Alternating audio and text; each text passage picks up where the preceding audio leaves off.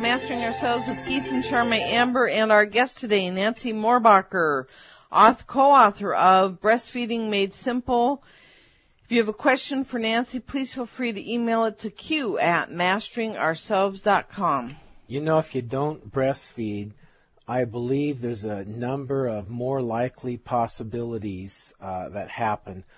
And I'll just start. We talked about worse health, and, you know, that seems rather obvious and documented.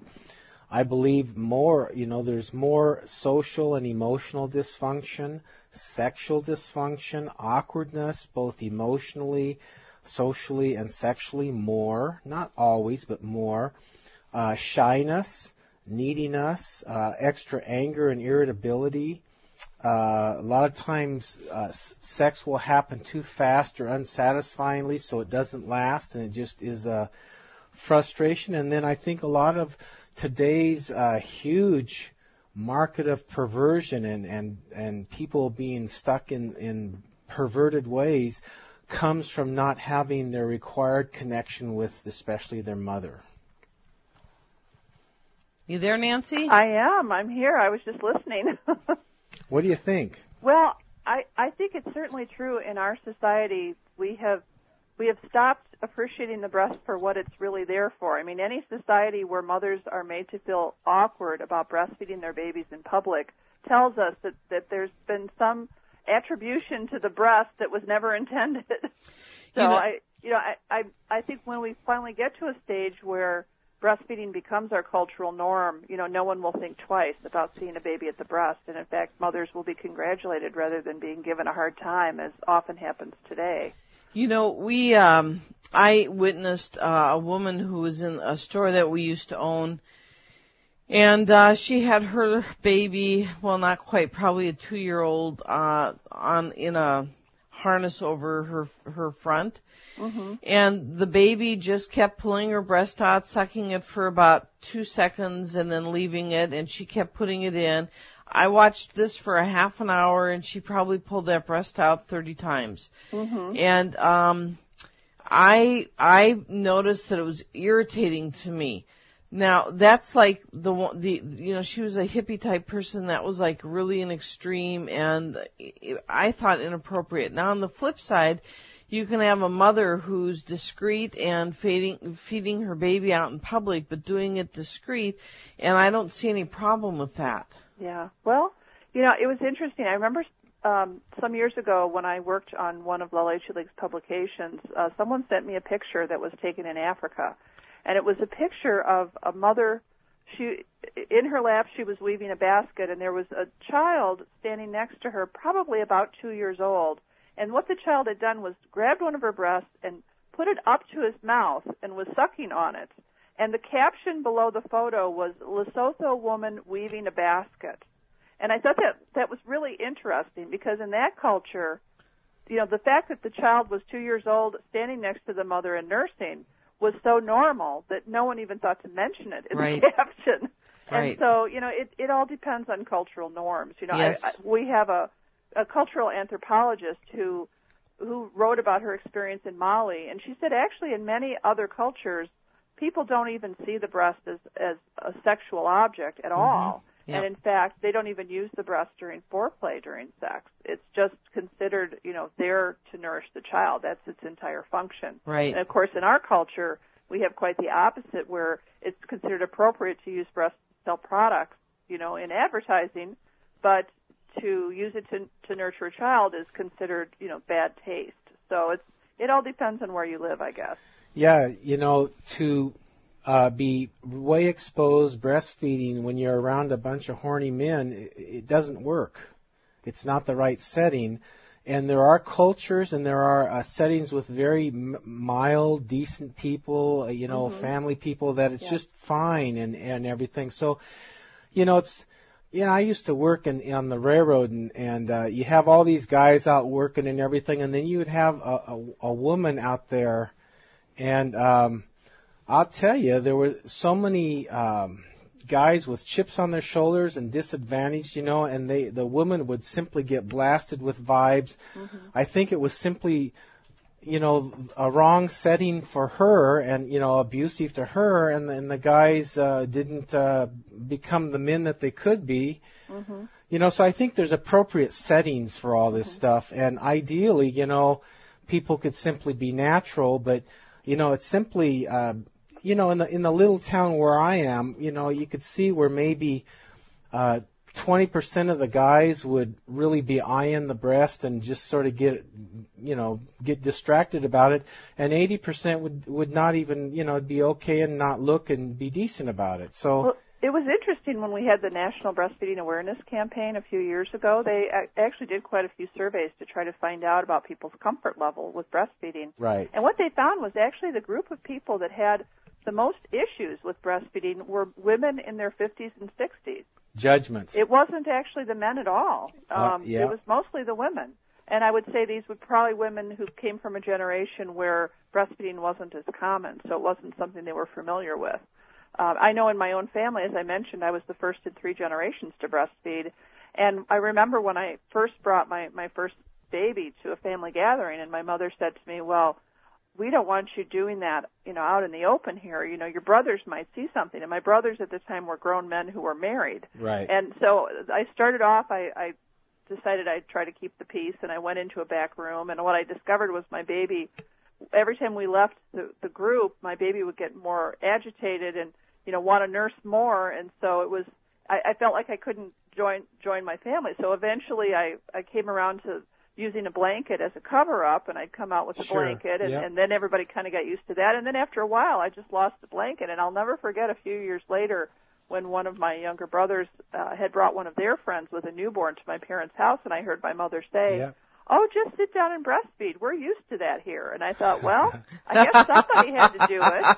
And we're kind of at that phase right now, I think, in our society where, we're sort of starting to get used to the idea, but not everybody's completely on board. And I think once we get to the point where it just becomes a normal thing that you see, then people will lose that discomfort with it. There's respect both ways. You did a nice, respectful, gradual introduction, and then it became a non-issue, so you respected them, exactly right. And they learned to respect you. That's exactly right. There's people that'll just put it in everyone's face.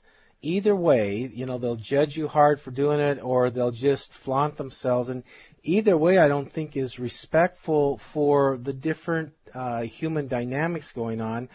But to give it a chance to just gradually introduce and respect different people's, like if you're around a bunch of people that just don't like it and will judge you and everything, go someplace else. But if you can introduce a lovely thing, a natural, warm, wonderful thing that makes a home even a better home into your family or into your world, I think that's really good. Say a 1-year-old who was doing fine for a while and then started to get agitated, and she could see that this 1-year-old wanted to breastfeed. And in the seat next to her was a young man who was clearly uncomfortable with what was going on, and she could see that he was looking very nervous. And the punchline was when she finally said to him, here, we have a baby blanket. Would you like to put it over your head? And that broke the ice. And then, the mother breastfed, and the young man actually, even just in the course of that period, got comfortable, and he finally said, gosh, that's just what that baby needed, wasn't it? So, I think sometimes you have to take into account who's the adult here, too. I mean, an adult can certainly avert their eyes if it's something that they don't want to watch. But, a mother in an airplane has very limited options. Yes, that's right. I'm all for respect both ways as much as you can. Yes, that's true. But I did want to share one thing that I think might be helpful to your listeners if they're struggling with breastfeeding or they'd like to learn more about breastfeeding. I just created a video that is free and available online to anyone who might like to watch it. Sounds great. Yeah, one thing I think that is difficult for moms if they've never seen breastfeeding, as I mentioned, that can be a real barrier, is knowing how to put the baby to the breast in a way that breastfeeding is comfortable, because discomfort during breastfeeding is another very common reason women give up. Anyway, let me give you the website where you can see this video. I consider this a very valuable service, and thank you very much, Nancy. You're welcome. It just actually has just been up for a week now, but you can find it at www.amida, and that's A-M as in Mary, E-D as in dog, A, .com, and then slash latchon, LATCHON. So that will go right to the page where you click on play video, and there's a 5-minute video that features both animation and live action with a mother and her 5-day-old baby. So www.ameda.com/latch, LATCHON. Right, exactly.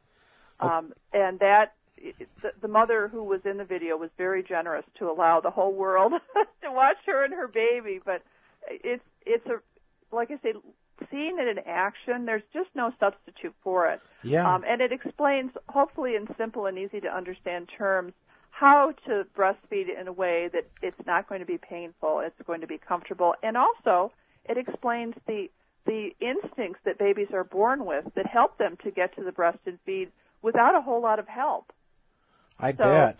That's a part of it, too. I think a lot of mothers approach breastfeeding feeling like it's a test of their womanhood somehow and that they need to do everything right. But I think what sometimes gets lost is the fact that just like every other mammal newborn, our babies are born knowing how to get to their food source and feed. Right, and what works for them.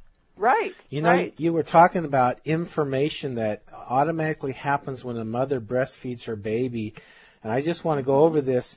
They get the nutrition, they get the natural food immune system boost for the child. There are live cells in human milk that actually, there are growth factors in live cells that cause the digestive system to mature normally, that cause the immune system to become activated. Right. And in fact, what they found when they've studied the thymus, which is an organ in the body that helps to regulate the immune system, is that babies who are not breastfed have a thymus that's half the size of a baby who's fully breastfed. Oh, that's telling. It is very telling. So there's a lot that goes on. So another part of the information to me would be like, okay, you breastfed and you're around your warm, loving mother and having that warm milk and all that, all just natural, just almost like just barely a step out of the womb.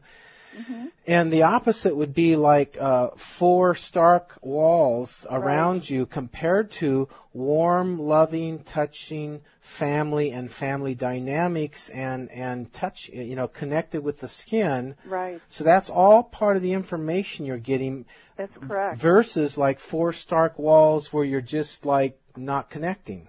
Right. When in Breastfeeding Made Simple, our subtitle is 7 Natural Laws for Nursing Mothers, and our law number 1 is that babies are hardwired to breastfeed, which I just mentioned in the video, but law number 2 is mother's body is baby's natural habitat. Right. And what that means actually is they've actually done studies and found that when mothers and babies are physically separated, that the babies have a physiological response that's not necessarily healthy. They have issues with blood sugar, with body temperature. All kinds of things happen that are not good for them, that stress them. Their stress hormones go way up, and so they really do need that physical contact with the mother in order to stay stable after birth. We got a question in from a listener that is a good question I'd like to put out. These folks here did an interesting thing that I've never heard of before. First of all, they're wondering if milk is so healthy, why can't we synthesize its important elements that are not available? What these people did is after the wife was done breastfeeding their son, they continued to draw the milk from her breast, and the whole family began to consume it. And he says that we know that it was good because none of them have ever had a cold since they started doing that. And he says, my wife is pregnant again, thank God, so you know what's going to happen again. But why is it so difficult to synthesize the important elements of the breast milk? Well, keep in mind that a portion of it are live cells. So if you're talking about synthesizing, you're talking about creating life, which is not so easy to do. Living cells. Yeah, they're living cells. And so, for example, the formula that you buy, of course, everything's been killed, everything that was alive. Of course, what was alive originally was for baby cows, not for baby humans. But whenever it's processed and put into a can, then you kill anything that's alive. And so that's why it's good. No matter what new ingredients they add to formula, it's never going to be the same. You're going to still be missing quite a lot.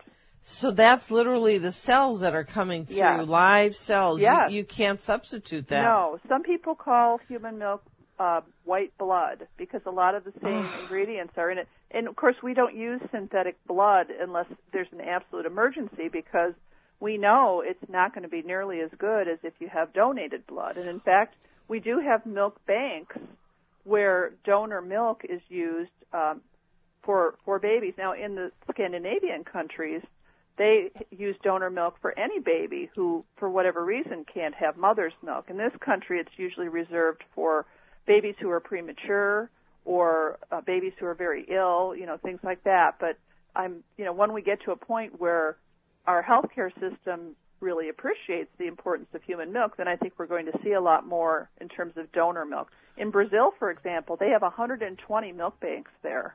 And wow. So there are other countries who have really gotten on the bandwagon yes. in terms of providing human milk for babies, no matter what the mother's circumstances. So I don't imagine it matters if your blood type matches. You can give donor milk to any child.